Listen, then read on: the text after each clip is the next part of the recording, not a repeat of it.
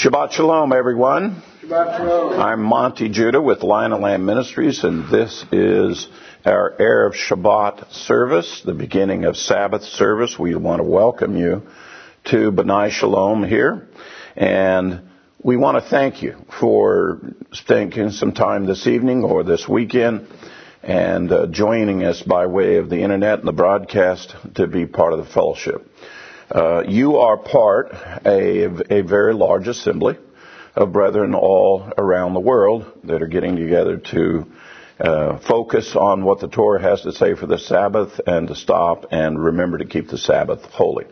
I want to make a little bit of a shout out to some of the folks that have been sending us notes from where they're at.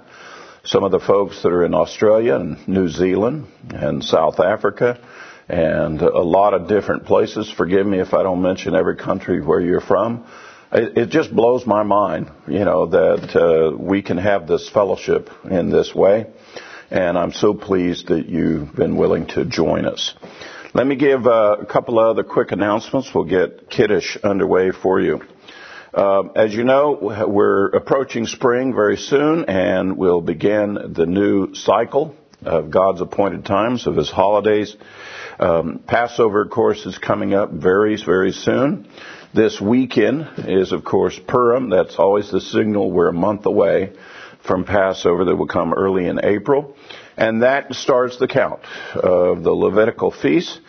We are hosting a Shavuot, Feast of Weeks conference. Here it will occur on Memorial Day weekend. If you'd like to be a part of that, come and join other brethren from all around the country. Go to our website, which is Shavuot Event, SHAVUOT event.com. You can register on there to be a part of it. And then later on in the year, toward the fall, of course, the big event, the Feast of Ingathering, is our Tabernacles event. That's the website. Go to Tabernacles event, and it's not too late even now to start registering for it, to be a part of that and plan this year to keep the Lord's feast. Amen? You may have also received a fundraiser letter from us. Our studio that we have here has been operating for over 10 years, and we need to do an upgrade. The problem with this technology stuff, guys, is it gets obsolete after a while. And to keep up with the advances that are going on, we need to upgrade our equipment to keep up with the technology. So we have a fundraiser event. We're trying to raise $40,000 for our new studio and the studio upgrades. If you have a mind to do that, please contact the ministry, and you could help us out tremendously for that. All right, those are our announcements for this week. Shabbat Shalom to all of you, and let's get ready for Kiddush. Shabbat Shalom. Shabbat Shalom. Please join our family as we welcome in the Sabbath.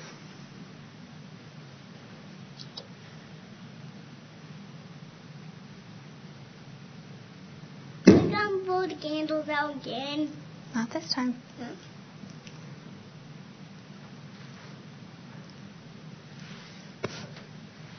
It's so smoky. Okay, you ready? Ready? Look. Help Mom. Ready? Baruch atah Adonai Eloheinu melech haolam asher kiddushanu b'mitzvotav v'tzivanu l'chalik ner shel Shabbat. Amen. Blessed are you, O Lord our God, King of the universe, who has sanctified us by His commandments, and has commanded us to be a light to the nations, and has given us Yeshua the Messiah, the light of the world. Amen. Amen. Kiddush, the blessing over the cup. Baruch atah Adonai Eloheinu melech haolam borei pri hagafen. Amen. Blessed are you, O Lord our God, King of the universe, who creates the fruit of the vine. Amen.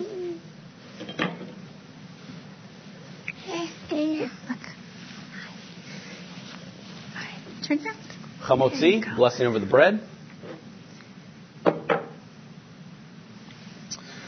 Hamotzi lechem min haaretz. We give thanks to God for bread.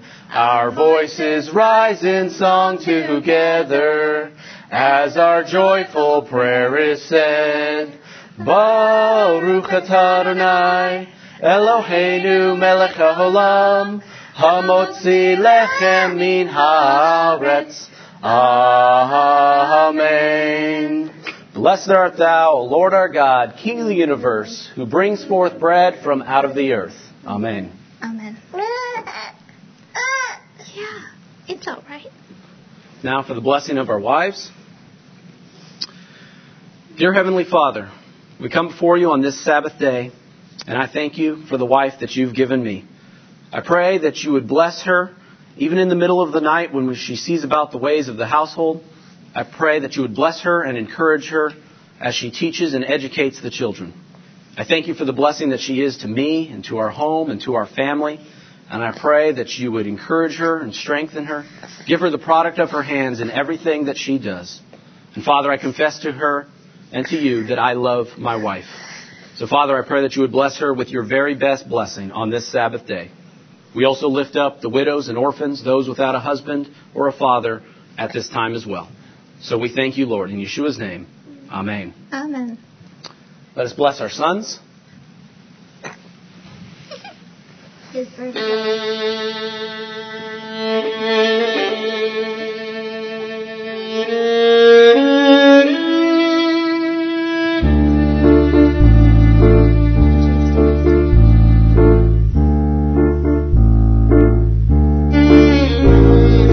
May the Lord bless you and keep you.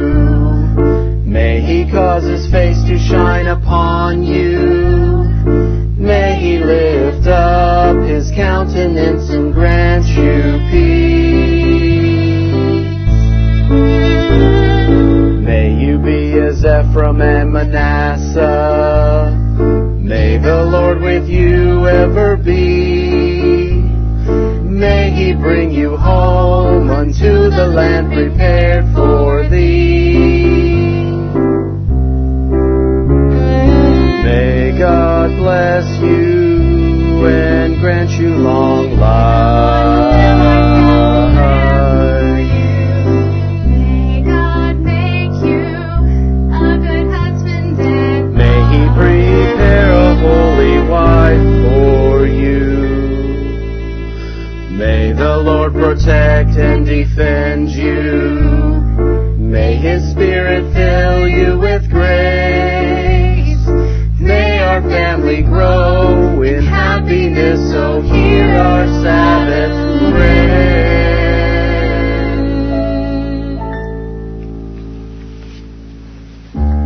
Now let us bless our daughters.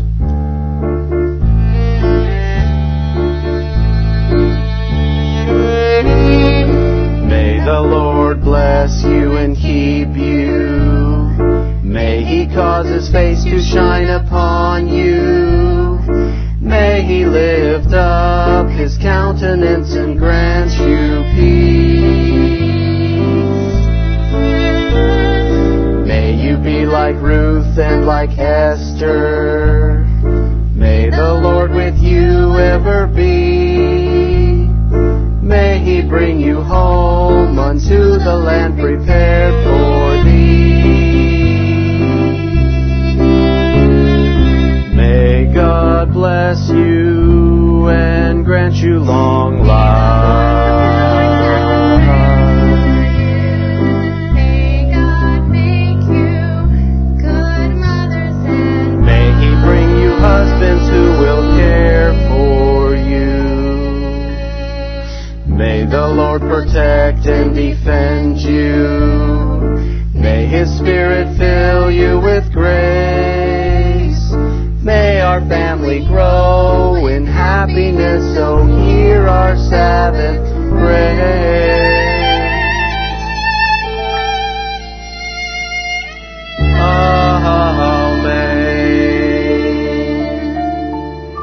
Amen. Shabbat Shalom. Shabbat Baruch et Adonai Hamvorach. Baruch Adonai Hamvorach le'olam va'ed. Bless the Lord who is to be praised. Blessed be the Lord who is praised for all eternity. Amen. And now the Micha Mocha. Micha Mocha Ba'elim Adonai. Micha Mocha Nedar B'chodesh Nora Techilot Osei Felei Osei Felei. Who is like you, O Lord, among the gods?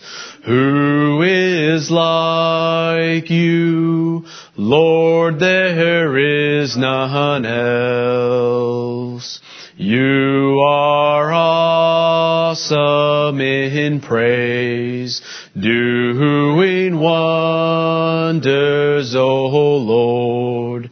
Who is like you, O Lord? Amen. And now the blessing of the Messiah.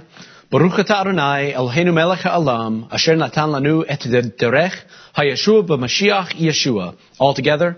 Blessed are you, O Lord our God, King of the universe, who has given us the way of salvation in Messiah Yeshua. Amen. And now the Veshamru. Veshamru v'nei Israel et HaShabbat, lasot et HaShabbat ladortam berit olam, b'nei avayom b'nei Israel othit leolam, keshashet yamim asaronai, et hashemayim v'et haaretz avayom hashvi'i Shabbat v'yinafash. All together. The children of Israel shall keep the Sabbath and observe the Sabbath throughout their generations as an everlasting covenant. It is a sign between me and the children of Israel forever, for in 6 days the Lord made heaven and earth, and on the 7th day he ceased from his work and was refreshed. Amen. If we all turn and face east toward Jerusalem for the watchword of our faith, the Shema. Shema Yisrael, Adonai Eloheinu, Adonai Echad. Baruch Shem Kivod Malchuto Leolam Va'ed.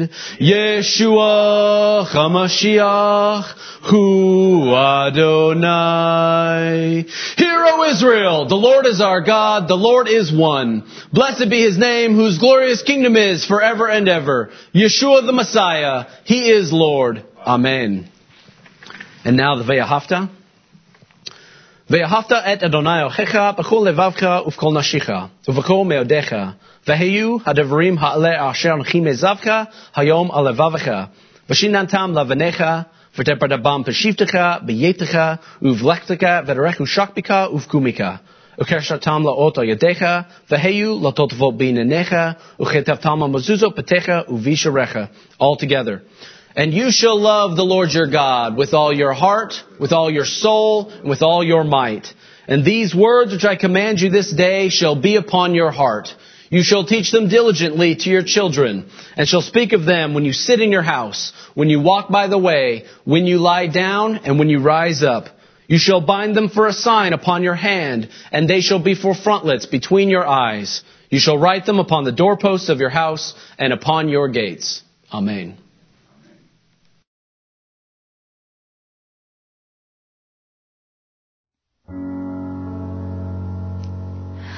Oh, come, behold the works of God, the nations at his feet. He breaks the bow and bends the spear and tells the wars to cease. Almighty One of Israel, you are on our side. We walk by faith in God who burns the chariots with fire. Lord of hosts, you're with us, with us in the fire, with us as a shelter, and with us in the storm. You will lead us through the fiercest battle. Oh, where else would we go but with the Lord of hosts?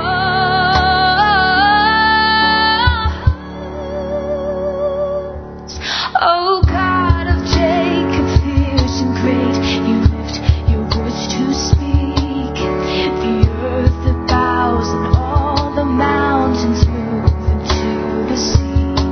Oh, Lord, you know the hearts of men, and still you let them live. Oh, God who makes the mountains melt, come wrestle us and win. Oh, God who makes the mountains melt, come wrestle us and win. Lord of hosts, you're with us in the fire, with us as a shelter, and with us in the storm. You will lead us through the fiercest battle. Oh, where else would we go but with the Lord of hosts? You are with us in the fire, with us as a shelter, with us in the storm. You will lead us through the fiercest battle. Oh, where else would we go but with the Lord of hosts?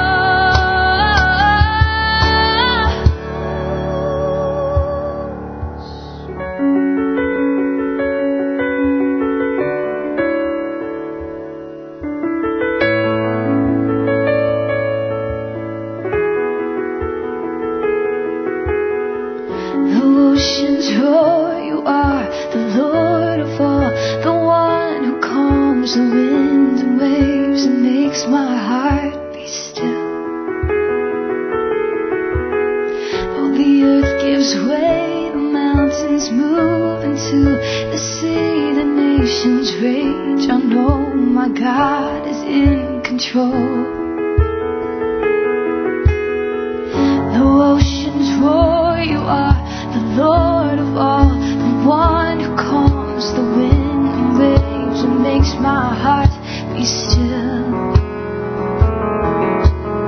Though the earth gives way, the mountains move into the sea, the nations rage. I know my God is in control. Though the oceans roar, you are the Lord of all, the one who calms the wind and waves and makes my heart be still. And the earth gives way, and mountains move into the sea, the nations rage. I know my God is in control.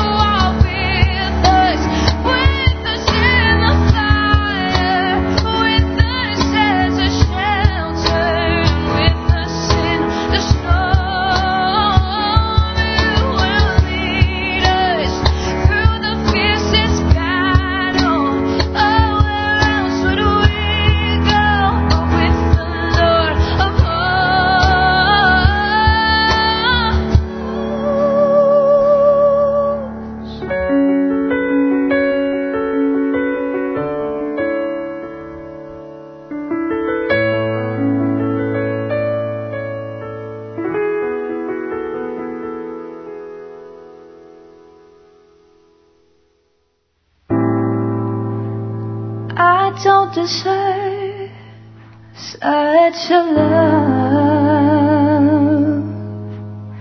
something so kind and true. Why do you still call out my name when I have only hidden from you? They tell me what you did for me, but it's so hard for me to believe that you would go that far to reach out for me. And who would send their only son to die on a tree? And who would give everything they've got to save someone like me? Oh, I can't comprehend this sacrifice, or why you would pay the highest price to break these shackles off my feet and take this burden right off of me.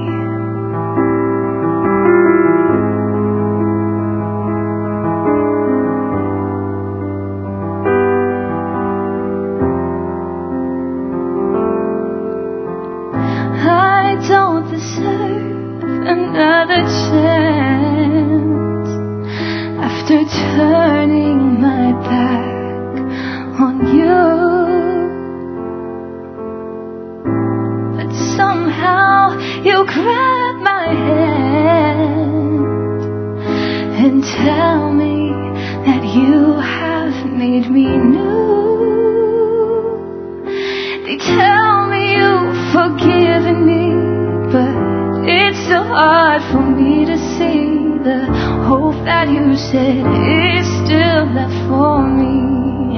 And who would send their only son to die on a tree? And who would give everything they've got to save someone like me? Oh, I can't comprehend this sacrifice, or why you would pay the highest price to break these shackles off my feet and take this burden so I can fly on wings like eagles, so I can walk and not faint, so I can run and not grow weary, so I could dance and worship and praise the one who took the torture for me, so I could stand before my King someday, knowing that I found my purity and the Lamb broke the shackles of my feet and took this burden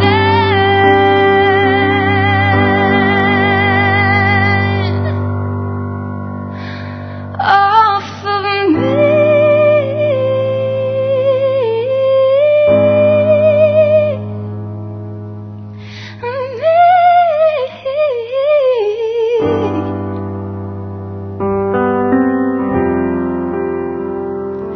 You took it all. You took it all for me.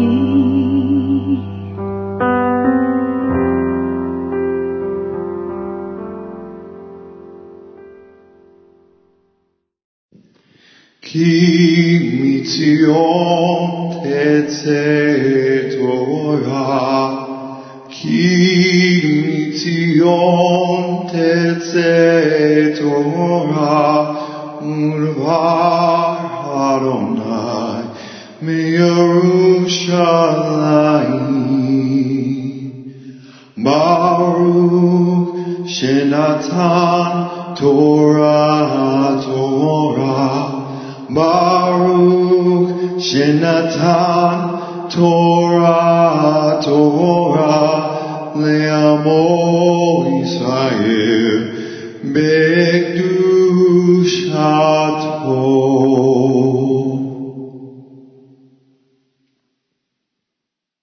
Shabbat Shalom.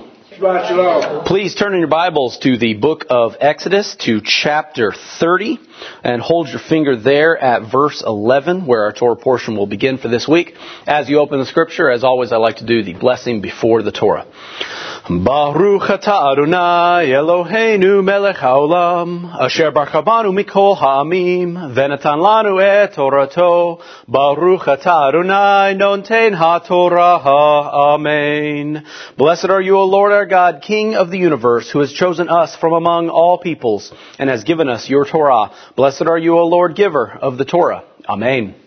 Our Torah portion for this week is entitled Tisa, which comes from the first phrase of our Torah portion, where the Lord is commanding Moses to take a census of the children of Israel. That phrase, when you take a census, literally in the Hebrew actually means when you elevate or when you lift up something.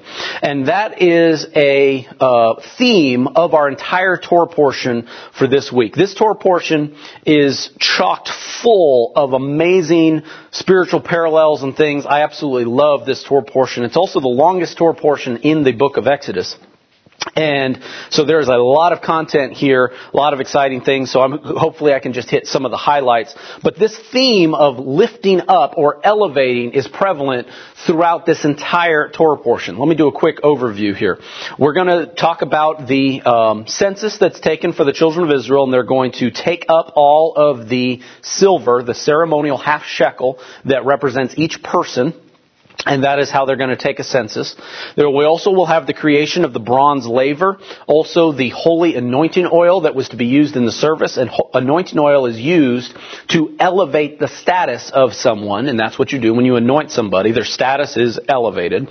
We have the instruction and the recipe for the creation of the incense that would be on the golden altar in the holy place. And that incense, when it was burned, was always lifted up before the Lord when it was burned. And so then we have the instruction of God pointing out the specific names of the artisans of the tabernacle, Bezalel and Aholiab, and those men will be elevated amongst the community to be the artisans of the tabernacle, the ones who will create all of the textiles, that will create all of the articles, the ark, the menorah, the table of showbread, all the coverings, all the furnishings of the tabernacle will be created by these men, and they are elevated, lifted up amongst the community. We have the instruction, the reiteration of the Sabbath law and the blessing that we do each week. The Veshamru comes from this Torah portion here at the end of chapter 31. And it talks about the Sabbath and how we are to rest. And it elevates the covenant that we have with God and the symbol of the Sabbath and what that represents. This Torah portion is most famously known for having the story of the golden calf. After God has given Moses all of the instruction for the construction of the tabernacle, he goes back down into the camp. He hears what sounds like the sounds of war amongst the camp, and they have created a golden calf. And the children of Israel, 3,000 of the children of Israel, have created a golden calf and lifted it up and elevated it to be equal to God, and they worship it, and they represent that to be God, and obviously that was an error on their part. But again, it's this theme of being lifted up and elevated that is the theme throughout our entire Torah portion. We then have God speaking to Moses and saying that he's no longer going to be with the people. You can go into the promised land, but God will no longer go with them into the promised land.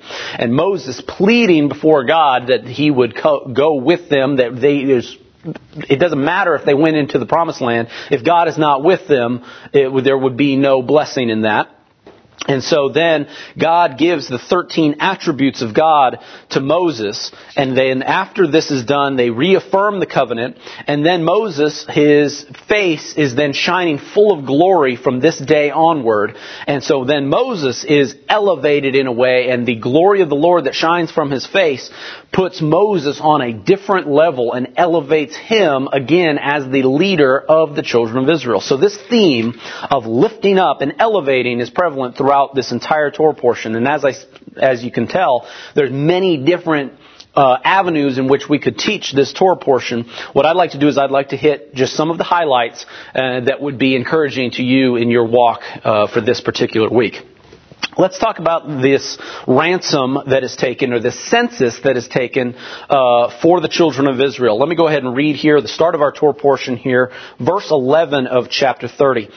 The Lord spoke to Moses, saying, when you take the census of the children of Israel for their number, that every man shall give a ransom for himself to the Lord.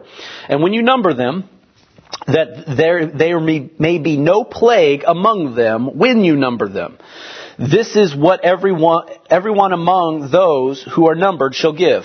A half shekel, according to the shekel of the sanctuary. A shekel is 20 gerahs. The half shekel shall be an offering to the Lord. Everyone included among those who are numbered, from 20 years old and above, shall give an offering to the Lord. The rich shall not give more, the poor shall not give less than a half shekel. And when you give an offering to the Lord to make atonement for yourselves, and you shall take the atonement money of the children of Israel, you shall appoint it to the service of the tabernacle of meeting, that it may be a memorial for the children of Israel before the Lord to make atonement for yourselves. Very interesting thing about this silver that is taken up. If you remember, when we were going to build the tabernacle, we were to take up an offering of anyone with a willing heart would give to the materials of the tabernacle so that the tabernacle could be made. All the gold, all the bronze, all of the various materials, the acacia wood, the gold, the silver, the purple material, the blue material, the scarlet material, were all given, and it was supposed to be of the heart. Well, it turns out that the silver of the tabernacle, all of the silver, was given because it was commanded that that silver be given. All of the other materials were given because someone had a willing heart to give those things to the tabernacle. But in here, it was commanded, they are to each man over the age of 20 to give a half shekel. And those are numbered for us in Exodus chapter 38, where it gives, and we'll go into that for next week's portion, the specific amount of silver that was given was the way that they numbered exactly how many sons of Israel were able to go to war over the age of 20. And that silver was used to create the various hooks of the tabernacle. Also the sockets, that the boards overlaid with gold that made the sanctuary, that the sockets of silver that were a talent each, that giant board would drop into a socket that would be the base foundational structure that would hold up all of the walls of the sanctuary.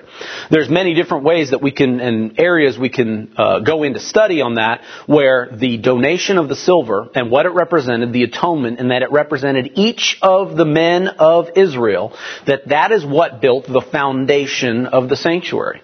That the sanctuary where God dwells, that the stable foundation of that dwelling was made because each man was represented. And that to have a sanctuary, to have God dwelling among the people, he also has to have a kingdom of people. And that each person, each man of Israel was represented in the tabernacle. So this silver also plays a role and always symbolizes atonement, covering. You pay a ransom. In fact, in our scripture it says, you shall give a ransom. That this is to represent the children of Israel, that there is to not be any plague among them, that every person is counted, that you have to give something to the tabernacle. And this ransom of silver is what was used.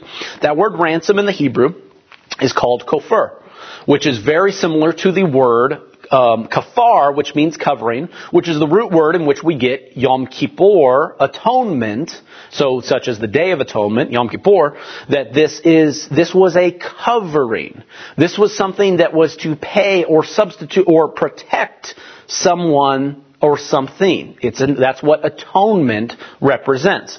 It's very interesting when you have atonement. Atonement is something different than necessarily the forgiveness of sins. Atonement is something we all need that covers us for our sin. Atonement is something that it's like you can't have more or less atonement. You either have it or you don't. It's kind of like being pregnant. You can't be partially pregnant. You either are or you're not. And so atonement, so when you go into Yom Kippur, and maybe you had a rough year, and it's time, man, we're going into Yom Kippur, the Day of Atonement, and I need to pray because, man, I need a lot of atonement right now because I sinned greatly over the last year, and I need a lot of atonement. Well, it doesn't really work that way because you either have it or you don't. And that is represented here in this half shekel. Each man, poor or rich, gave the same amount. The same amount represents atonement. So every man has atonement, whether he has humble beginnings or whether he is of noble birth. He has atonement because of this payment.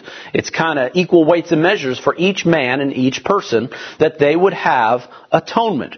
Also, interesting thing about that word kofar is also the exact same Hebrew word that's used back in Genesis 6 for the story of Noah's Ark, that the pitch, the tar that was used to cover the ark and waterproof the ark, that word for pitch is the same word. Again, it carries this theme of covering, that this covers you to protect you, preserve your life, because your sin is capable of killing you.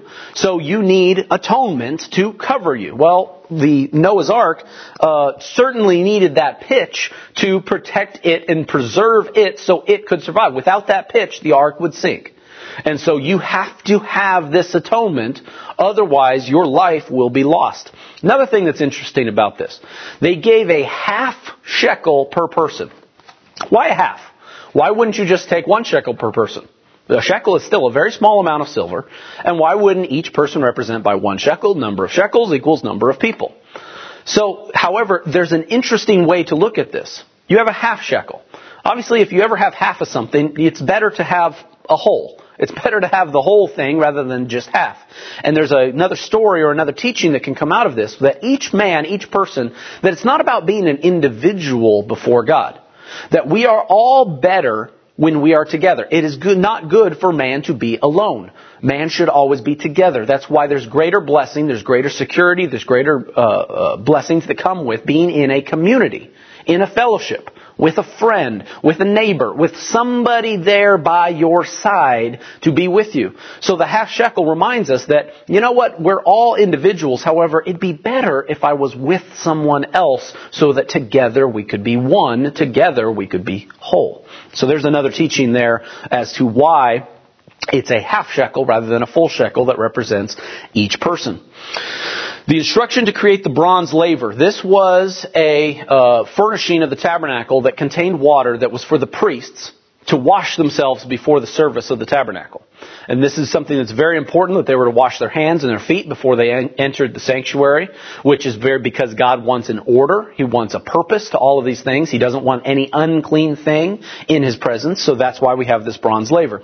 In Exodus 38, it's described that the bronze laver was made from the mirrors, the bronze mirrors that the women of Israel donated to create the bronze laver. This is something I've always loved in the movie The Ten Commandments by Cecil B. DeMille, that in Egypt there was a big sheet of bronze hanging on the wall and they used it as a mirror. That's actually historically accurate, that they used bronze, as it being a very high sheen of bronze, is what they used as mirrors back in those days. Our portion and instruction continues with the creation of the anointing oil.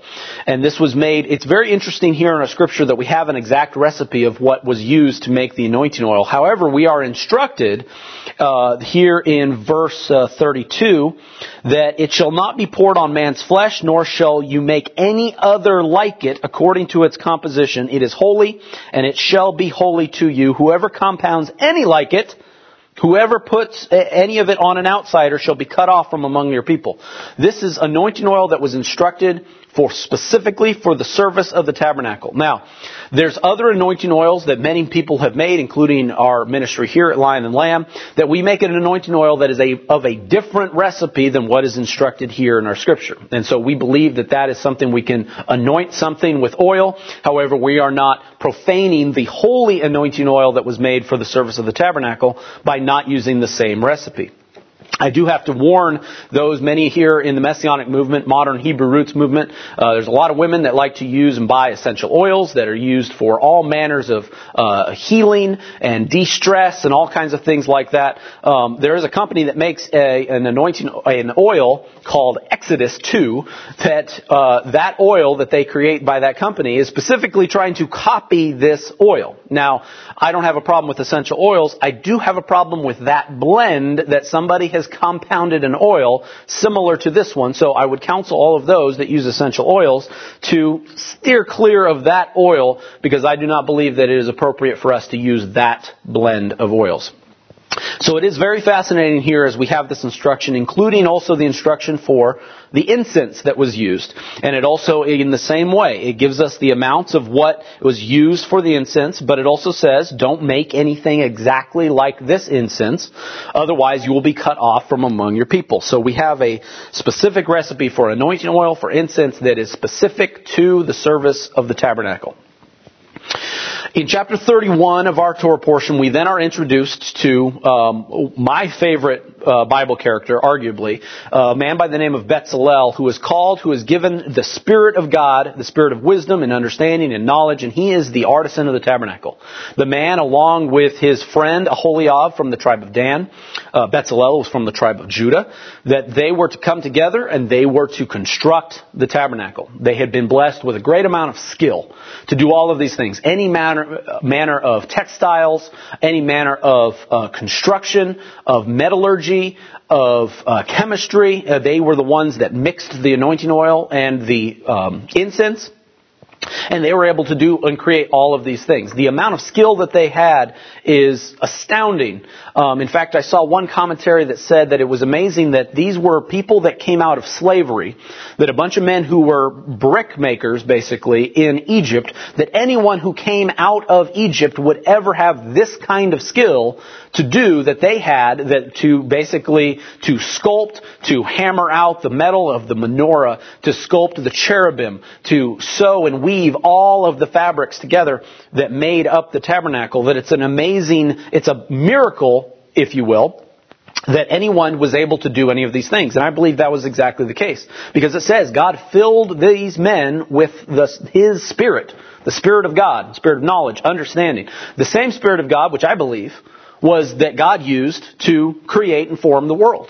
The imagination that God has and the creativity that God has to create the world that we live in and everything that we see and sense and smell and touch and taste is an amazing thing that God has made. And I believe that it's that same creativity, or that it's a hint of that, the power that God had to create the world, He bestowed upon these men, given the Spirit of God to create all of these things. What an amazing blessing that would be. And I believe also, when in encouraging other brethren, that when you feel like the Spirit of God is within you, or that you're trying to do something and you feel like you were called to a purpose, that you have a skill or an ability or a day job that you work, and you believe that you have a destiny to do that task, to do that work, then pray that the Spirit of God be filled inside of you. And pray that He would pour out His Spirit upon you. Because when the Spirit of God is inside you, then you are able to do amazing things. Whatever God has called you to do, there's no doubt in anyone's mind that Bezalel was called, and it was his blessing, his destiny to create these things. So we all should look for whatever it is our purpose in life to do and to serve, and pray that God would put His Spirit inside of us so that we can do that work and do that service, just like these men were able to do.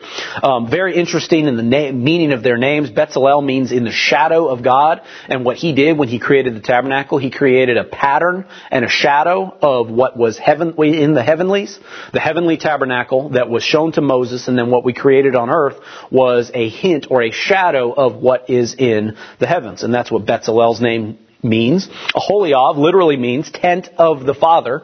So we were building the tabernacle, and so he built the tent of the Father, our Heavenly Father. So amazing thing with the names of those men. Also, why did they come from Judah? Why did one come from Dan? The rabbis say that Aholiav came from the tribe of Dan, which was one of the lesser of the tribes. And one of the things that they teach out of that and encourage others is that just like the half shekel represented the poor and the rich alike, that even if you come from humble origins, such as the tribe of Dan, that's not as well known, not as prevalent, that still you can be called and elevated to a service that does great and miraculous things. And so that we should not look down on anyone with humble origins, no matter what tribe they're from, upon what God, when He puts His wisdom and puts His Spirit inside someone, what they're capable of doing regardless of where they came from. So we can be encouraged by that by just looking at the man Aholiav who came from the tribe of Dan. We have the instruction here now for the Sabbath. We've now stopped any of the instructions of what to make for the tabernacle. We've introduced the men who will make those things. And now we have the Sabbath. Why would God now teach us about the Sabbath, a day to rest? Well, I believe if we ever were told by God, if God spoke to us and said, this is what I want you to do, go and do this. Well, if we really truly believe in God, we'd be excited to do that work. And we would start 24/7 doing that job until it is done. That I bet Bezalel was very excited to do these things. And so when it came time to work, it's time to get to work. And it's like morning, noon, night, can't sleep because he's thinking about what the next thing he's going to do. However, God gives us the instruction, even though I have told you, build this, work on this, do this, I still want you to rest. I still want you to take one day out of the week that you will rest. That is the day that I rest. God says, speaking to us. And that is the day that we should still have a holy convocation, rest our weary bodies, praise the Lord on that day. Then when the new week begins, continue the work. So even though God is giving us the amazing blessing of building His house, building His tabernacle, that it's a co-labor together. It's not just God making His tabernacle. It's for us together. It is a co-labor between the children of Israel and God that is making this tabernacle. God rests on the seventh day, so we should as well. It's also amazing that here we have the prayer of the Veshamru, that it's like that this is a covenant that is for the children of Israel to keep the Sabbath, observe the Sabbath throughout their generations. It is an everlasting covenant.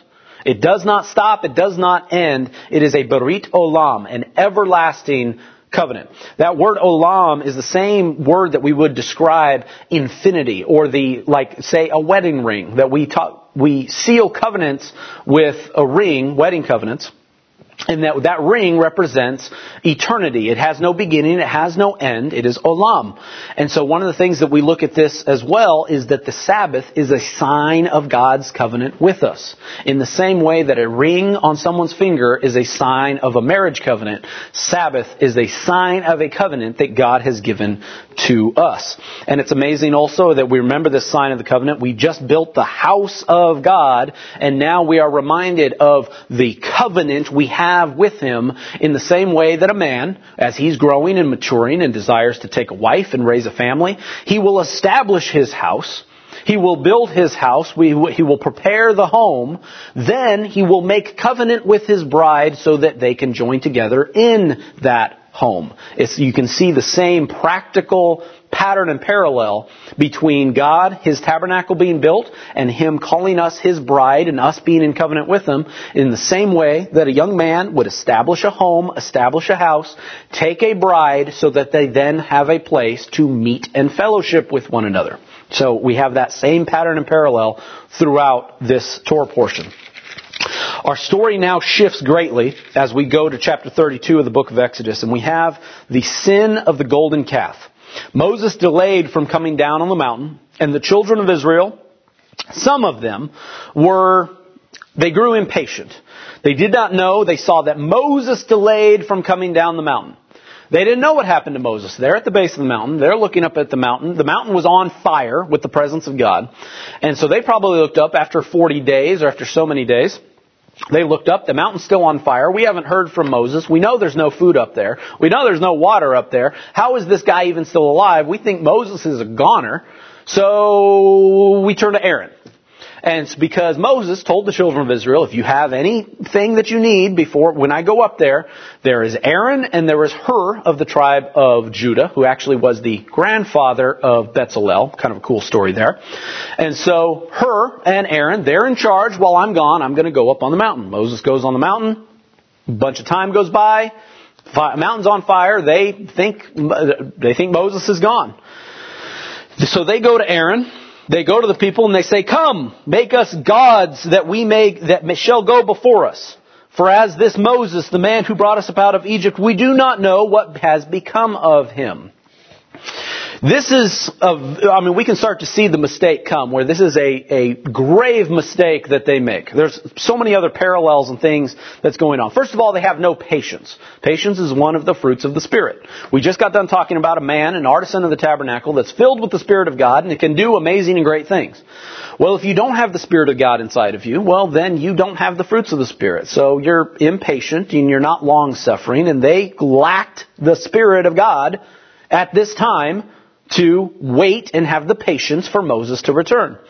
They also, I love to parallel this to anybody who is looking for the return of the Messiah. We're looking for the return of Yeshua to this earth, the return of the Lord. And some of us may look to the return of the Lord and become impatient, that we've miscalculated when the Lord would actually return, become very discouraged, and then we turn away from our faith in the God of Abraham, Isaac, and Jacob, because we predicted that the Messiah should have been here by now, but he's not here yet.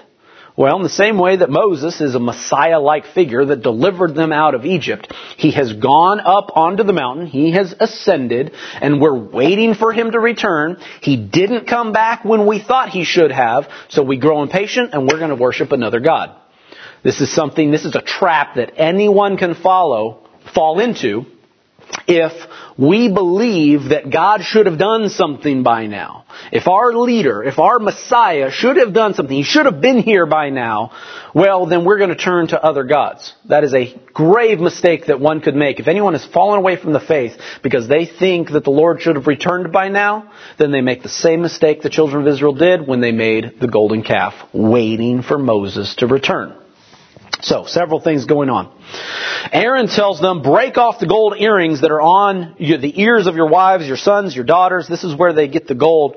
So this was not gold that was given of a willing heart, unlike the tabernacle. You're supposed to have a willing heart and give the gold willingly. No, this was created by ripping the earrings off of the people and just making it because somebody wanted to do it, and so they basically stole this gold to create the golden calf. So there's a great contrast here. Also, that ripping of the ears, the cutting, there was blood present at the time. This is all the symbols and symbolism of an unholy covenant. Covenants are made when cuts are made and altars are made. And what we have here is we're going to have an altar made to this golden calf. And we're going to have a cut. We're going to tear the gold from your bodies and cause you to bleed as we make covenant with this God. This is this is blasphemy to the nth degree of the covenant being made not prescribed by God. Also interesting here, as you look into the details, when it says they came to Aaron and they said, make us gods so that we may go before him. The Hebrew word there is Elohim. Make us Elohim. We came here, we're serving God, we're serving Elohim, the God of Abraham, Isaac, and Jacob, who brought us here to this mountain. Make us Elohim, something that we can see, that we can follow, and we can have some image that we follow. That's one of the other things that's interesting. And then Aaron makes it, he molds it, and then he says, we're going to build an altar, and we're going to proclaim, and said, tomorrow is a feast to Yod-Heh-Vav-Heh, as they're making a golden calf. This is not just following another God. This is taking something and making it to be equal with Yod-Heh-Vav-Heh. An even more grave mistake that is going on here. That this is that they made this thing and they called it God. They called it God. Other things that are going on here. One, where was Hur? Hur was assigned with Aaron to be the leaders. If they had any problems, they would go to Hur. Well, the Midrash and the rabbis say that Hur was stoned before they came to Aaron. Hur tried to stop these sons of Israel from doing it, and he died at this time. That's at least as the oral tradition goes, the stories that have been passed on for many, many years. That's what the rabbis believe had happened, and that was the fate of Hur. And so then Aaron, fearing for his life, may have acted out of these things as well. The other thing, too, when he fashioned it with an engraving tool, he fashioned the golden calf. Now, later, when Moses comes back, Aaron's going to say to Moses and say, I took the gold, I threw it in the fire, and out came this golden calf. Well, we have in the same chapter, we see that Aaron lied here. He fashioned it. He specifically put it there. That contrasts also something else I like to say. Betzalel, given the Spirit of God, everything was designed with order, with purpose, with exact measurements. When Aaron is making his excuse for the creation of the golden calf, we threw it together. There's no order to it. There's no purpose to it. Again, contrasting the golden calf versus what God has called us to build and create.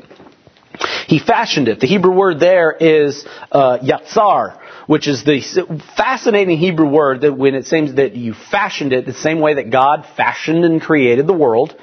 The Hebrew word there has a yod, a tzadeh, and a resh. It's very, very cool. The resh is the head, the yod is the hand, and in between is the tzadeh, which sometimes literally represents a fish hook, but then figuratively represents the desire of something, or to pull, or to work, or to do, or to gather something.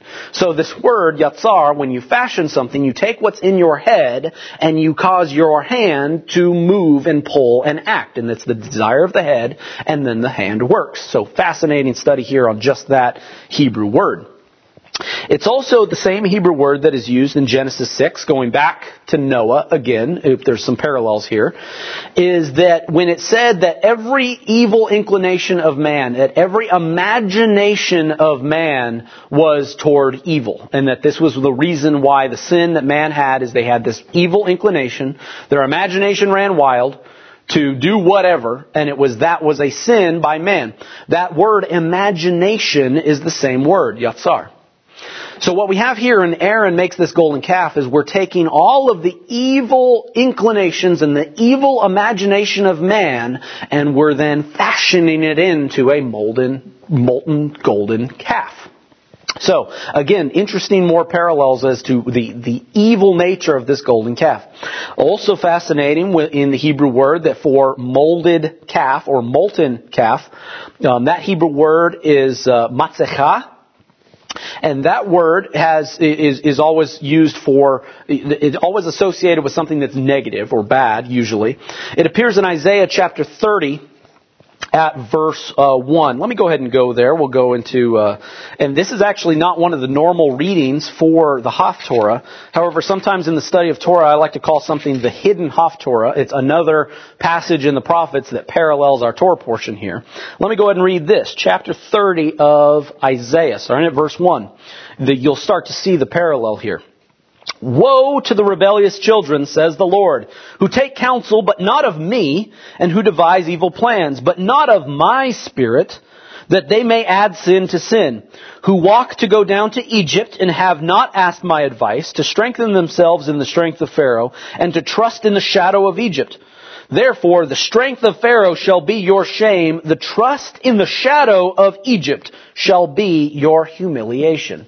Amazing parallel here when you think about the golden calf. We know the golden calf represented a god that was in Egypt, that they obviously had some sort of pattern in mind that they had when they created the golden calf. And there's been many studies, other teachers have studied exactly what gods of Egypt the children of Israel were replicating when they created the golden calf. And so it's almost like the shadow of Egypt. Egypt is no more. They've left Egypt. They're gone. Egypt's gone. They were washed away. It was in utter ruin when they left because of all the plagues. All the army of Pharaoh died in the Red Sea. Egypt is gone. It's no more. Why would we go back to something that was of Egypt, like some god that was there? And the shadow of Egypt is their humiliation. Woe to the rebellious children who don't have their spirit inside of them. Obviously, they're making something crazy and weird, not like what Betzalel made, but what Aaron just threw something together here. There's no Spirit of God inside of them. And that phrase right there, who devise evil plans.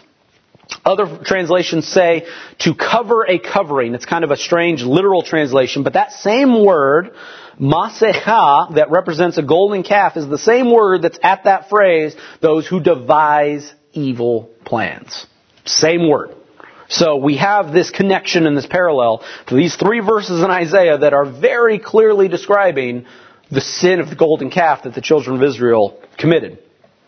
Let me also go to another passage here. Let's go to Deuteronomy chapter 12. This is where when God is instructing the children of Israel when they go into the promised land, and they're to go in and they're to tear down all the high places of the people that are there, and don't turn away. Their eyes will covet the gold and covet all those things. You're to dispossess them, tear down all their sacred pillars, and do all of these things. We have a warning at the end of chapter 12 of Deuteronomy that also parallels this. Starting at verse 29, Deuteronomy chapter 12.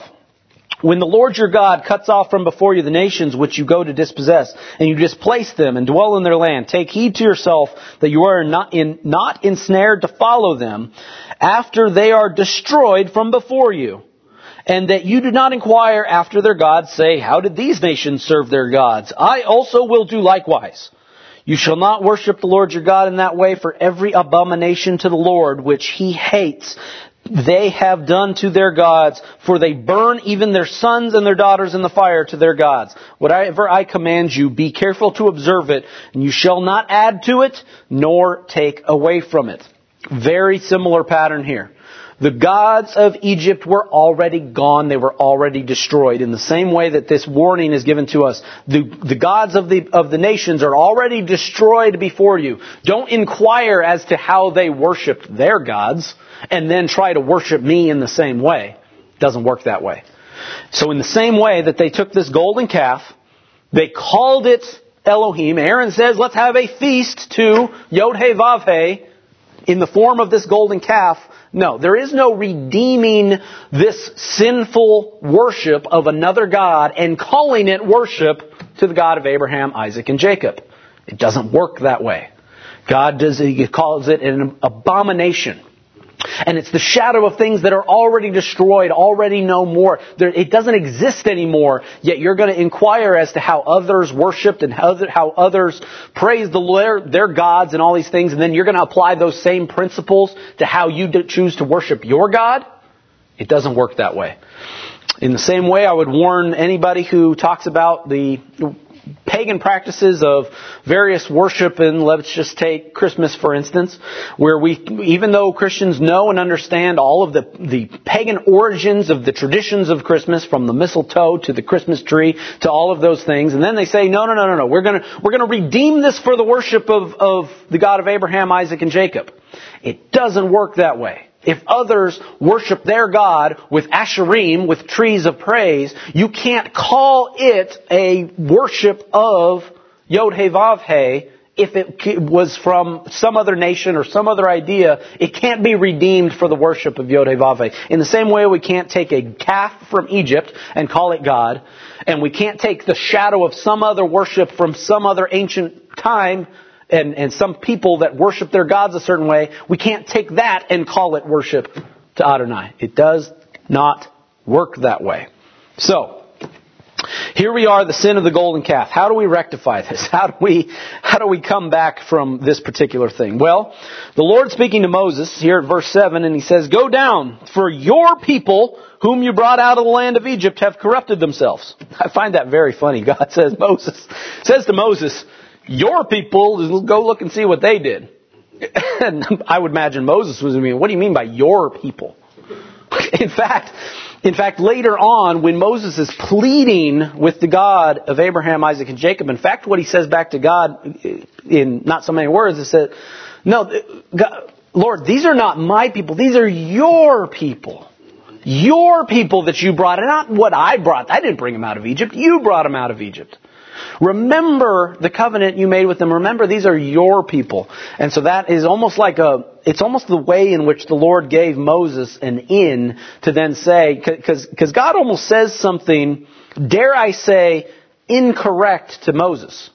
God says something to Moses that says, your people have done this. But no. This is God's people. God chose this people. He chose them from among all the nations. But what it does is it's something that God speaking to Moses, and it almost shows the relationship that God and Moses had. And we'll see that in our Torah portion as Moses is able to plead on behalf of the children of Israel so that God would still be with them and still dwell with them. Amazing. Moses goes down from the mountain. They see that, they have committed a great sin. Moses has a great amount of anger. He casts the stone tablets from his hand. The tablets that were made by God, that was carved on both sides and written by the finger of God. And he breaks those tablets. And he comes down, and there's a great judgment that comes upon them. One other thing I read that's very interesting about how Moses broke the tablets. That's one rabbi said that he did not break the tablets in anger. He broke the tablets because he was taking responsibility for the sin of the people. And he, being one of the people, that the sin of a small number of people was a sin for the entire congregation, including Moses himself. That the breaking of the tablets was actually a calculated thing that Moses did, knowing this covenant has been broken, and I'm not going to walk away with these tablets and say, I'm Moses. I have the covenant of God. I have him. He gave me these words. You guys can go do whatever you want over there. I have the covenant with God. No, Moses didn't do that. He humbled himself and he took responsibility for the sin of the children of Israel. And that's what I believe he was doing when he broke those tablets. There's also another amazing parallel here that the calf was destroyed. It was ground up. It was put into the water. And then the sons of Israel were to drink the water that had the gold in it. And there's a similar pattern here in the law of the bitter waters, that whenever a husband was jealous of his wife, that there was a procedure where they took dust of the tabernacle and the temple floor, put it in water, then the accusation against her was written down. That was also put in the water. She drank the water, and then if she had a physical response to that, if her belly swelled, if she became infertile, then they would know that she had committed a sin. If that did not happen, then she was innocent. We have the same pattern here where the tablets were broken. I like to think that some of the broken tablets ended up in the water as well. The accusation against the breaking of the covenant of the sons of Israel was there, as well as the dust, the dirt, the ground up golden calf was put into the water, and then the children of Israel drank it. Then the Levites take swords, they go out amongst the children of Israel, and they kill anyone who sacrificed to the golden calf. 3,000 children of Israel. How did they know which children of Israel sacrificed to the golden calf? They went out amongst all of the sons of Israel. How do they know which ones sacrificed and which ones did not? I believe that the drinking of the water that had that in there, that there was a physical response. Maybe every single person that sacrificed that golden calf, their belly swelled. A plague came among them. It became very obvious which ones had a reaction and which ones did not. So the sons of Levi knew exactly who sacrificed to the golden calf and who to slay at that time. I believe that's one of the things that is specific about that. And that they were cut off from the people, so much so as those that were sinned, that they were blotted out from the book. It says that here at the end of chapter 32, that it says, whoever sinned against me, I will blot out from my book. Well, you know what? We don't know the names of the people that sacrificed to this golden calf. We don't know. We don't know their names. We know the names of Korah and Dathan and Abiram. Those guys had other rebellions, but that rebellion actually didn't compare to this one, because anybody who sacrificed to this golden calf, their names were blotted from this book. We don't even know who they were. What an amazing judgment upon those people that committed that sin. The rest of our portion goes on to talk about, how, like I said, how Moses pleaded with God that he would still be with them and still go with them to the promised land. We have the 13 attributes of God, where God talks about His mercy and His grace and how long-suffering He is. And that is amazing that God describes Himself in that way. And Moses prays those same things back to God and says, if we found grace in your sight, then we are a stiff-necked people, but pardon our iniquity, pardon our sin, which it says God is capable of doing. When it's all said and done, Moses' face is shining with the glory of God. I believe that's connected to Moses humbling himself amongst the sons of Israel. That he joined with them, he broke the tablets, he knew that their sin came upon them as well. He humbled himself in that way. But when it's all said and done, Moses humbled himself, took responsibility, and in turn, he was exalted. That his face showed with the glory of God, and that he was exalted amongst the sons of Israel. What an amazing thing that Moses, and we can learn that those that humble themselves will be exalted. And we call Moses sometimes the most humble man in all of Scripture. That a true leader takes responsibility for the sin of the whole congregation and the whole company. So we can learn those things from the humility of Moses. Like I said, what an amazing Torah portion that this is. There's so many more things that we can go into study-wise. And next week we will wrap up all of the instruction to do with the tabernacle, as the tabernacle itself is actually created and built. It's been commanded to be built. Now we will actually go into the details of how it is built in next week's portion. So let us go before the Lord and thank Him for a wonderful teaching this week. Heavenly Father, we thank you, Lord, for your Torah portion. We thank you for your instruction, Father, and all of the things that can encourage us in our faith, Lord. Father, I thank you for revealing them to us. That we can be encouraged, that we can learn from Moses as a leader, Lord, and that we can learn from the mistakes of our ancestors of old, and that we can learn to not make those same mistakes. We thank you, Lord, for your words and your instruction and so many patterns and parallels you give to us in other parts of Scripture that we can learn. So, Father, I pray that those who heard this message is blessed by it, Lord, that is not my words, Lord, but it is yours alone, and may you receive all the glory for all the wonderful blessings and instruction and encouragement that you give to us from your word. So we give you all the honor, the glory, and the praise, Lord. And it's in your Son, Yeshua, that we pray all of these things. Amen. The blessing after the Torah. Baruch atah Adonai Eloheinu melech haolam asher natan lanu Torah temet v'chayalam nata betochenu Baruch atah Adonai nonten ha-Torah. Amen. Blessed are you, O Lord our God, King of the universe, who has given us the Torah of truth and has planted everlasting life in our midst. Blessed are you, O Lord, giver of the Torah. Amen. Shabbat Shalom. If you would turn in your Bibles to 1 Corinthians chapter 8, this New Testament portion, which is paralleled with Kitese from the Torah portion. Just a quick reminder, Kitese dealt with a number of items, one of which was the sin of the golden calf. And we've talked about before about the sequencing of, because the sin of the golden calf is completely out of sequence in the Exodus story as it's laid out. We actually know the event was much earlier. Apparently Moses and the Lord didn't want to make that so much as a narrative in the Torah about that, but did want to address the issues of it, so it's in the sequence the way it is given to us. So I'm going to focus in a little bit on this sin of the golden calf, because Paul has something very specific to teach us about eating meat sacrificed to idols and about the whole business of dealing with idols and how do we deal with that. So let me take you to 1 Corinthians chapter 8, beginning at verse 4. We're going to read through the end of the chapter, and let me go ahead and read that to you, and then we'll have our teaching. Beginning at verse 4, therefore concerning the eating of things sacrificed to idols, we know that there's no such thing as an idol in the world, and there is no God but one. For even if there are so-called gods, whether in heaven or on earth, as indeed there are many gods and many lords, yet for us there is but one God, the Father, from whom are all things, and we exist for him, and one Lord, Yeshua the Messiah, by whom are all things, and we exist through him. However, not all men have this knowledge, but some, being accustomed to the idol until now, eat food as if it were sacrificed to an idol, and their conscience, being weak, is defiled. But food will not commend us to God. We are neither the worse if we do not eat, nor the better if we do eat. But take care lest this liberty of yours somehow become a stumbling block to the weak.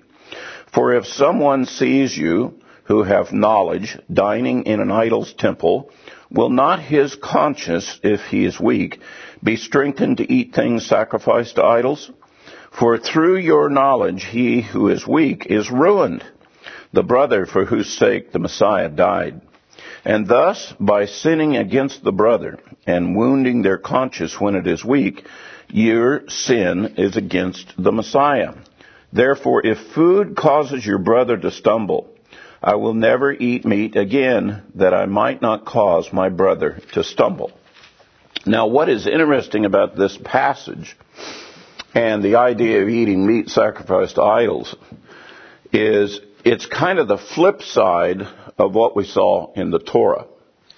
Now, in the Torah, when the children of Israel decided to rise up and play and to create the golden calf and to sacrifice to it, there were some very specific things that are cited for us that they did in conjunction with that angered the Lord greatly and angered Moses greatly. And thus we get this very negative response. Not the least of which is after they had made the golden calf, after they had sacrificed to it, after they were playing with the thing, that they stole some of the glory of the God of Israel. They stole the testimony of the God of Israel, and they gave attribution of it to the idol. They said that this calf is the God that brought them out of Egypt. Now, I want to remind everybody that the very first words that God ever spoke from the Ten Commandments is He introduced Himself as, I am the Lord your God who brought you out of the land of Egypt, out of the house of slavery. And we, of course, know that set of words is the call of the commandment to believe in Him, to trust Him, to recognize Him as being God. So when the children of Israel sinned with the golden calf, they decided to assault the very first thing that God ever spoke from His mouth that all the men heard. They challenged God at the very beginning words out of His own mouth. Now, let me go ahead and just say this. I don't think I need to explain it a lot. But if God says something and you turn right around and you say the opposite of what God said, you do realize, of course, you're going to be in deep trouble. I defy, a young son, his father walk up to him and tell him directly, specifically something he's going to do or not do, and the son then stand up and directly counter exactly what his father has said to his face. I doubt it will go well with the son. It's just the way the world works.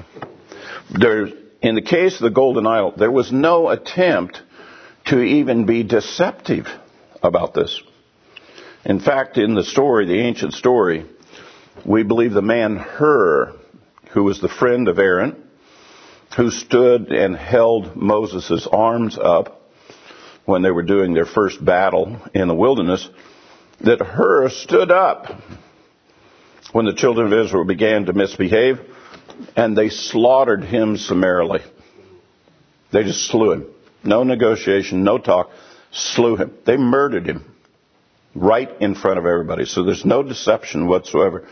And this may be part of the reason and the rationale that Aaron then capitulated and decided to go along with the children of Israel in making the calf. When Moses came back and asked Aaron, how did they get so far out of control? How in the world could this has happened? He doesn't really give the rationale about how Hur was murdered. It's kind of implied. But his defense is a little goofy to me. I've always enjoyed this part where he says, well, the gold went in the fire and this is what came out of the fire. This calf came out of the fire on its own. Well, it may be, and I'm not saying for sure it may be that is what really happened. There could have been that many demons involved that they could have, in fact, done that. It wasn't a god associated with Egypt. The children of Israel already knew about the false gods of Egypt. This golden calf was actually one of the gods of the Sumerians, of the Sumerian regions that they were entering into, the Canaanite gods and those sort of things. So there was some newness to that, and that may be why some of that happened the way it did. Now, I'm not making excuses for them getting involved with idols, but clearly the Torah portion takes a very negative, adverse position toward idolatry. It's an affront to God. Now, what Paul does in this portion here when he's talking about, he doesn't talk so much about an affront to God as much as he talks about an affront to other brethren. The sin, the harm you do to others. And he starts off by saying, look, let's be honest here. You know, we believe in God, and there is no such thing as an idol. You know, there's only one God. There is all these other suggestions of these different gods, and so we know it's all mythology. It's all nonsense. It's ancient stuff, but there's no truth to it. We know there's demons in the world, but we know there's no false gods. We know there's lots of things trying to rise up and try to be like God, to imitate God, and steal away our attentions and affections and so forth for that. And that they too imitate things our God has called us to do. Come to the table, have table fellowship, to eat of the feasts, you know, to participate. And that's part of the communal relationship that comes with the faith.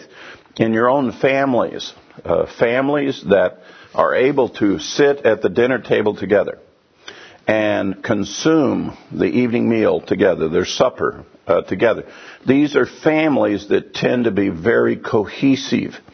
However, if you have a family where so-and-so eats here and so-and-so eats at that time and so-and-so eats at another time, and you don't have this common table for where we all are seated and fellowship with one another, those families tend to be fragmented. The relationships between parents and children, between siblings, they're not the same as for that where the whole family sits together. When I was a younger man, the custom was everybody was at home and they all took the seat at the same table, and the food was served. And in my particular case, you didn't go through a buffet line. What you got on your plate is what you got to eat, and oh, by the way, you eat all of it. And Mom was the one that dished it up and set the right portions and so forth. And maybe there might be something a little left over, but that was rare. It was pretty much things were set.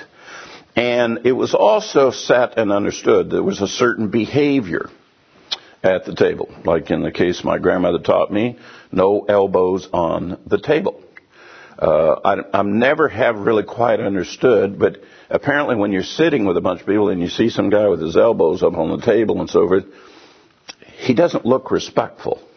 And oh, by the way, when you get your elbows up on the table, you have a tendency to knock glasses over and make messes. And so I think part of the reason why the kids had to keep their elbows off the table is keep their hands down off the table so they don't make messes. But it had to do with respect. It had to do with the table that you're sitting at belongs to someone, and you should be respectful of that person, whether it be grandma or grandpa or whether it be your parents, going to a friend's house. Be respectful of the table. Well, the whole concept of altars, of sacrifices being brought to the Lord, it has the exact same thing. It's table fellowship with the Lord. Now, in the same way, let me just go ahead and throw this out. In the same way that we hear a lot of Christians and Christian teachers suggesting, we don't want sacrifices. We don't need altars. We have Jesus. I would like to remind everybody that as a result of not having table fellowship with the Lord, that's the reason why your spiritual life is so screwed up. And you can't get things straight. And it's no different than families we see today who have no table fellowship as a family together. And the reason why we're all in shock, because every kid looks like a bottle rocket going off instead of doing that which is reasonable. And families are dysfunctional, disoriented, and a whole bunch of them divorced. Somehow or another, that table did not get set up right. And we didn't have the nurturing that's supposed to take place. I remember there was a set routine at the table. Each family member was asked about their day and the schoolwork, and everybody indicated concern, and we all heard it together. We all were bonded together. We heard the same counsel at the table, and we had a sense of shared joy, and sometimes it was a sense of shared disappointment that might take place. But this was the center of focus of the family in the house. It was at this table. That's the reason why people congregate in the kitchen, because it's close to the table. But not so much today. Culturally today, there's a lot of nice dining tables that get very little use because the family's off doing other kinds of things. So Paul is talking about this whole business spiritually about, well, when you do come and you sit at the table, when you come and you have table fellowship, are you having table fellowship with a fellow believer or with an idolater? So the first thing he talks about, he says, we all know there's no such thing as idols. Those pieces of metal that have been molded, or that piece of wood that's been carved, or that stone that's been chiseled, or whatever the dumb plastic object is, we know it's nothing. We know it's not a god. And we know that people referring to it as a god, we know it's foolishness. And that it's not going to do a bit of good. The prophets describe idols as they have eyes but they can't see. They have ears but they can't hear. They have mouths but they don't speak. And they appear to have faces but they don't pay attention to you. And yet people have this tendency to want to do that. They want an object in front of them, something that they can fixate themselves onto and talk to and believe that somehow there's going to be something good will happen for them in their faith. Now he goes on to say, he says, with the fact that there is no real God, there is no, the reality is the freedom we have in the Lord, we can basically, if it's kosher, if it's clean, we can eat anything we want. As long as it's within the commandments of what's called and defined as food. And if we're sitting at the table with a known idolater, we can eat with them. But here's the one kicker. The kicker is this. What if a weaker person, a weaker believer, sees you doing that? Because we are our brother's keepers. How we walk and how we testify, it has an impact on other believers. If you are out in the community and your community is a spiritual community in which there's great love and companionship and community and fellowship, and all of a sudden you see one of your brethren, let's say he's one of the teachers, and you see him go into a very dishonorable place to participate, I'll tell you what happens. The brethren, they go, oh my goodness, so-and-so's going into that place over there. I can't believe he's going in there. I mean, what does that mean? Well, let me tell you what it does. Your respect collapses in their eyes. Your ability to speak into their heart, their life, to be an encouragement in the faith to them, just almost vanishes. So now you're in fellowship and you don't realize you have no standing with that person anymore.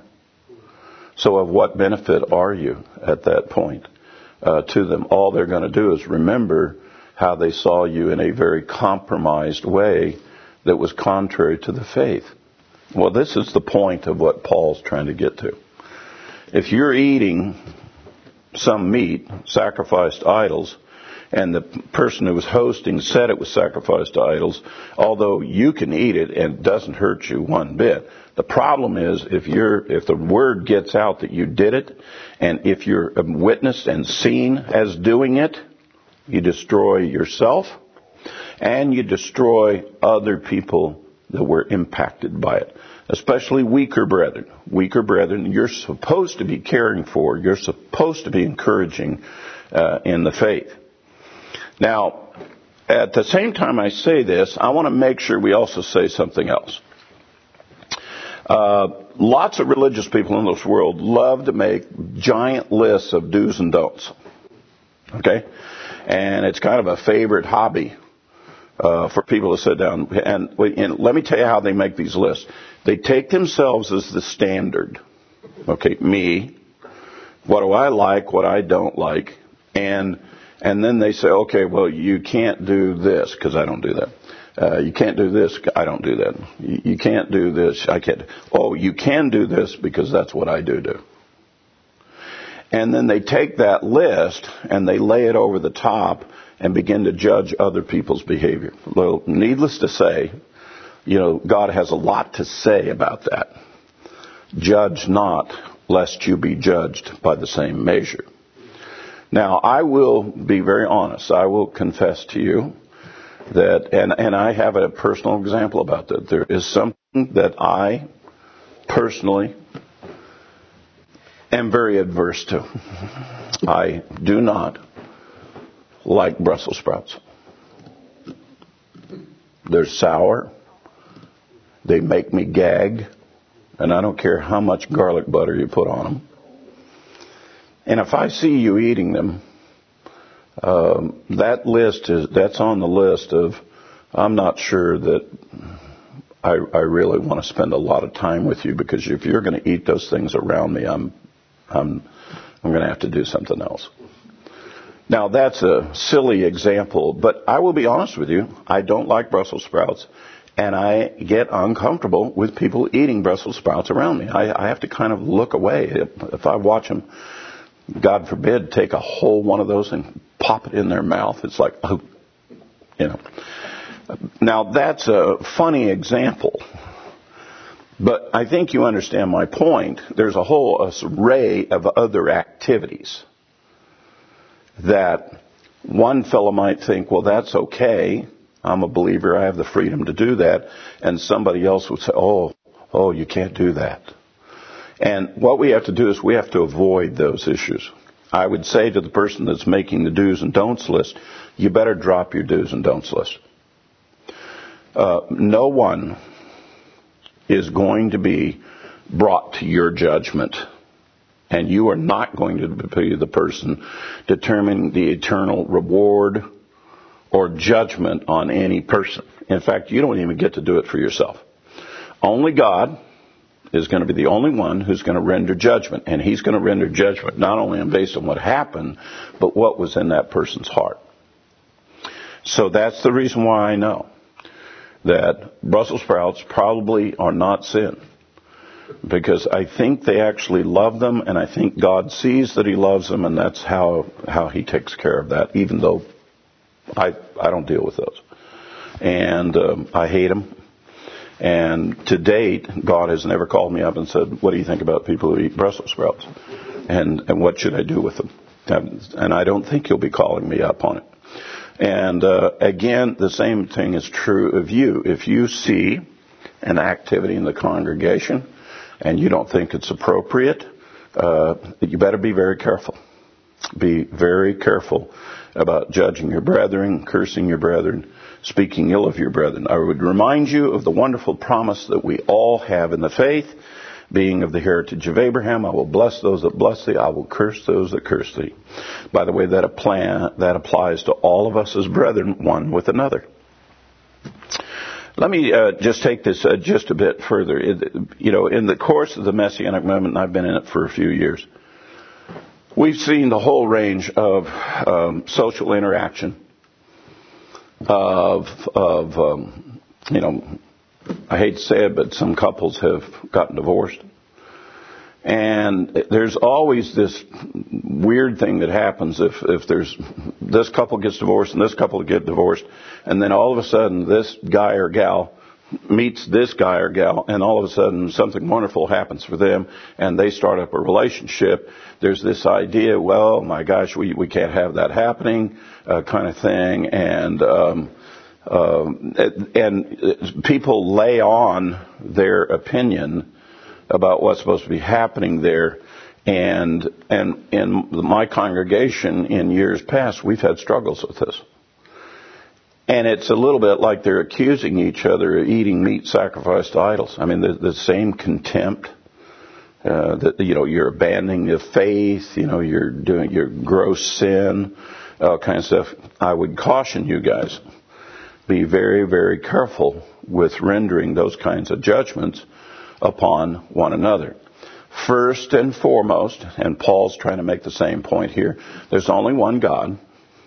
There is no such thing as a real idol, right? So we have a certain freedom in the Lord. By the way, in each individual, you're going to give an account to the Lord for your life. You're not going to have to give an account to the Lord and to somebody else. So you are free from the condemnation of others. It's really their problem to get that straightened out in their heart. There go I, except by the mercy of God. And oh, by the way, God is able to raise up any person who has fallen. And there is no such thing. He's fallen so far he can't possibly get up. God can raise him up. God can raise you up if you're dead. Now, we would all agree, so you can't get up if you're dead. He can raise people up that are dead. And I mean, even spiritually dead, he can still raise them up. So what our attention and focus should be on is God's mercies, God's grace, and anytime we see something that's happening with others that kind of wrinkles our soul, we need to look back to ourselves and say, thank you, Lord, that somehow you've kind of kept me out of that trouble. Thank you, Lord, for your grace and mercy you've given to me. Help me to walk humbly, before you and not make stumbling mistakes. Now, what Paul's going to go ahead and end up here, he's now going to turn it just a little bit back to, again, shall we say, the adult in the room. We have the same rule. If we have, say, a group of teens, and there's a group of us adults, and we know teens are interested in certain kinds of fun activities, and we adults, especially married adults, we're already acquainted with all these fun kind of activities. And so, like, for example, let me tell you a rule that we have at Camp Yeshua, our youth camp. We have adult staff that come out and they're married. We do not permit the adult staff to kiss each other in front of the kids. No public displays of affection. And the reason is because that's not the attention that the kids should be paying attention to. That's not what the lessons are at camp. The lessons at camp are spiritual lessons to teach them to walk uprightly before the Lord. They don't need to be distracted by the, quote, freedom of some adults or people who are in an intimate relationship and distracting that.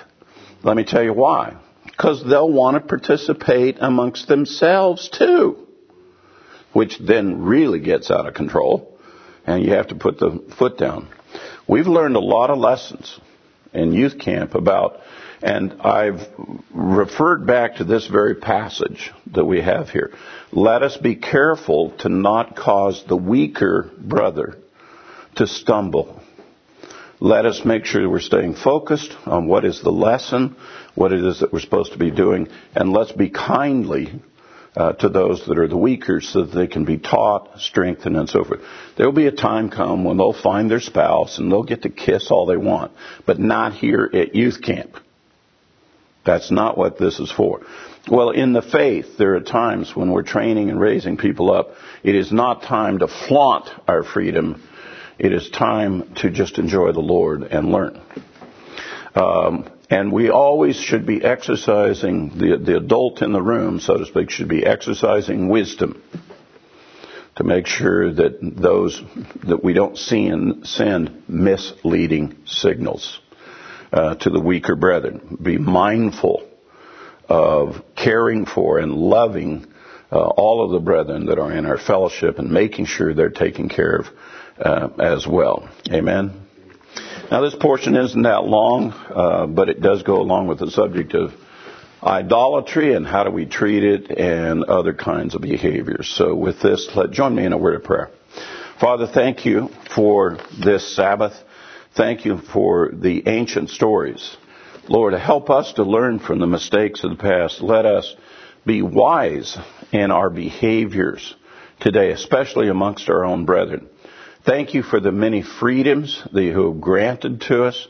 Thank you, Lord, that you're the one and only God, and we don't have to worry about any other gods. And Lord, but we do ask that we be circumspect, that we'd be honoring, and that we'd be caring and loving for our other brethren in all of our behaviors and all of our speech. We ask this in Yeshua's name. Amen. Shabbat Shalom. And now we leave you with the Aaronic blessing. Yevarechecha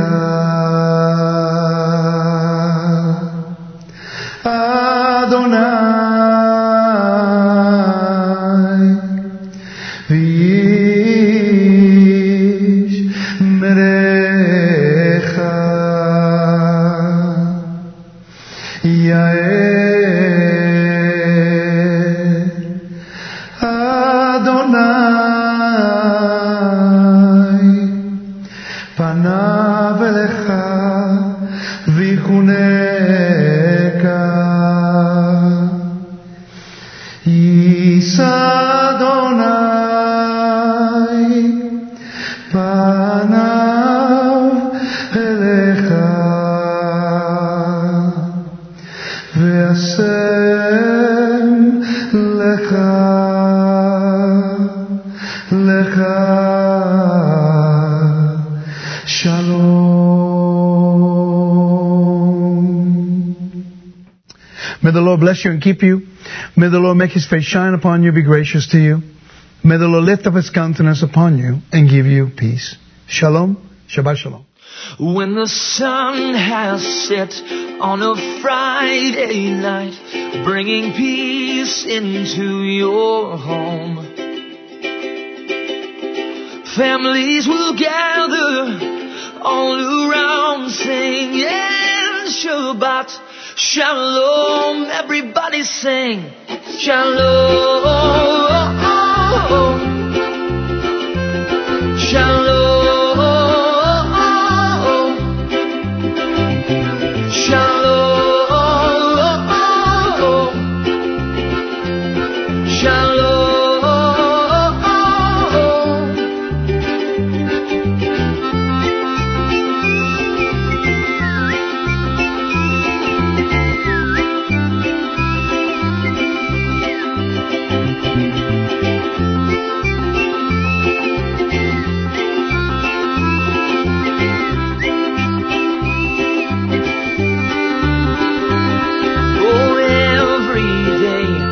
A gift from God, so put a smile upon your face.